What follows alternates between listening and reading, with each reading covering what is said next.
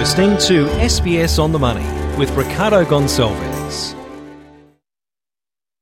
Hi everyone, it's your daily 10-minute business and finance news wrap for this Tuesday, the 12th of July 2022. Later, some dire share market predictions, but first to business confidence, which according to NAB has fallen to below its long-run average. For more, I spoke earlier with senior economist at NAB, Gareth Spence. We certainly see confidence softening in our survey. It's declined for 3 months in a row, and this month declining a further 5 points to a below average +1 index point.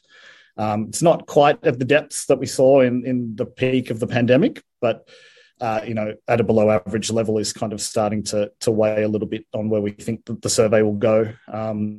Looks like things like concerns over global growth, domestic interest rate rises and the ongoing price pressures we're seeing in Australia kind of feeding more and more through to the business sector. And particularly this month, we saw a very sharp decrease in retail, which fell 21 points and is now kind of well into negative territory, reflecting just those concerns and the impact that businesses are starting to worry about on the consumer and household budgets going forward.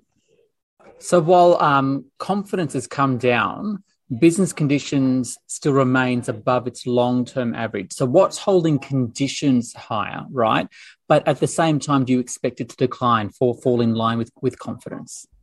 That's right. So conditions has held up comparatively better. It declined 2 points in the month, but at +13 is kind of well above its long-run average.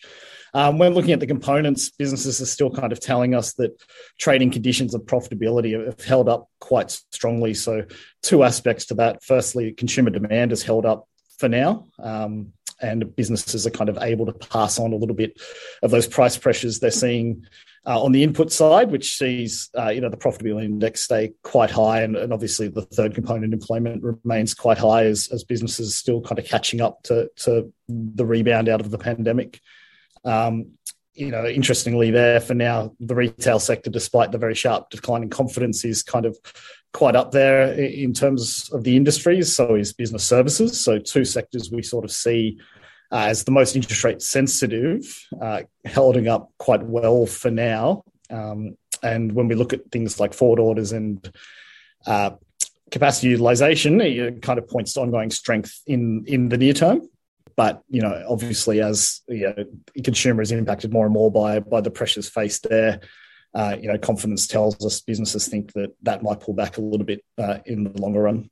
What does the survey tell you about consumer prices and inflation, right? In terms of what businesses are feeling, the way consumers are able to adapt, and any indication, when we eventually see that CPI number come out in a few weeks, what it may show? Yeah, so certainly our survey continues to point to very strong price pressures broadly in the economy. On the input side for businesses, purchase costs as well as labour costs actually rose to new records in the history of our survey this month, suggesting that those only continue to build rather than abate. Output prices, particularly in retail, kind of continue to track at high levels. So, for now, with those strong conditions, appear to be passing on a little bit of the increase in the price pressures and maintain margins. But looking across the retail goods industry as well as the services sectors for households more broadly, which form quite a significant part of the Australian CPI, we expect quite a large outcome for the Q2 number, which will be released in a couple of weeks.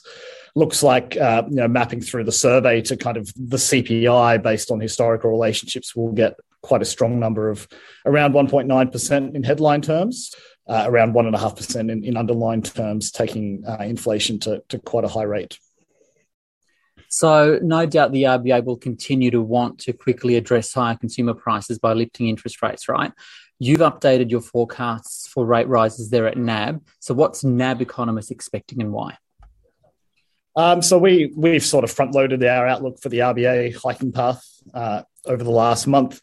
We see a further 50 basis point increase in August, with a follow-up of 25 basis points in September and November, taking the cash rate to around 2.35% by the end of the year, and a final hike to kind of come in February next year, before the RBA pauses to kind of assess the impact of those rate hikes on the economy and how some of the global sort of tensions play out. We think for now it's very much about the RBA getting back to neutral. We don't think they want to risk overheating the economy while inflation is above the target band and the labour market is certainly tightened. So a big factor there will be, where does wage growth go? We've seen a bit of a pickup to date, but it's still tracking at a relatively low rate. So we expect that to actually track at about 3.5% by the end of next year, which we broadly see is consistent with inflation within the RBA's target band of about 2 to 3%. As global sort of factors continue to unwind, we expect that to sort of trend towards there. So any sort of more material pickup or feedback of inflation expectations into kind of a wage price bargaining setting may see that actually settle a little bit higher. So we think the risk for now is the RBA actually might need to do some further front loading of rates to kind of signal very strongly that they'll work towards getting inflation back down, up against sort of the risks of kind of stronger inflation expectations. Gareth Spence there from NAB. To the Australian share market now, which rose but only marginally, the 200 up by 0.1%, 6,606. For more, I spoke earlier with Jessica Amir from Saxo Markets. Well, two key reasons, Ricardo. We're seeing Aussie coal miners surge, and this is on the back of coal futures prices in Newcastle surging to record high territory in anticipation of coal demand picking up amid punitive supply. So we are seeing Whitehaven Coal and New Hope Coal lead the market today. The other reason the market is high, Ricardo, is that we're getting better than expected company news, and we're seeing lots of upgrades continue to come through. We are, though, still waiting for that all-important US inflation data to come out, I think, Wednesday US time. What's this likely to mean for US interest rates and the implication for share markets? Well, this is quite a pivotal market milestone, I should say. So what we see is two key things. Firstly, the market is anticipating the inflation rate to come in about in the order of 8.8% year on year. This will be a very hot reading, but we do have to remember the data is lagging. It's from June. Putting that aside, we've got to look at what we're factoring in today. Coal prices, gas prices, corn, soybean prices have hit fresh highs again today. And this means when the rubber hits the road that inflation is going to be on a runaway train for longer and for the rest of 2022. So regardless of the data that comes out tonight, regardless of it meeting or exceeding that 8.8% key level that we're watching, we're expecting markets to remain pressured to the downside. The other thing, Ricardo, earnings are expected to come in weaker than expected. All in all, we're expecting the US and the Aussie share market to be really bearish and potentially might fall 20% from here. So it's not a good time at the moment. So with that kind of a warning, I guess, are there any opportunities for investors in this type of a market?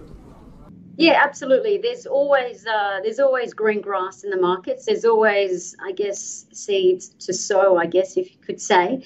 But we're seeing specifically two key areas of stocks that are gaining new high prices on a daily and weekly and monthly basis. And they're specifically in energy. So we're talking about coal stocks and also gas stocks. The other area of the market is outside of stocks that's gaining a lot of traction, Ricardo, and that's the dollar. So in foreign exchange, the most liquid, the most yielding currency at the moment is the US dollar. And we're seeing that continue to hit new highs, and we're seeing that supported higher in anticipation of a hotter than expected read and anticipation of markets falling. We're likely to see more investors bunkering their money into the US dollar. And we see that as a potential opportunity for investors to potentially park their cash as markets brace for further volatility. Jessica Amir there from Saxo Markets. This SBS On The Money podcast is provided for informational purposes only. The content on this podcast should not be understood as constituting advice or a recommendation. It is not personal advice and does not consider your personal circumstances or objectives. You should contact a licensed professional before making any financial decision.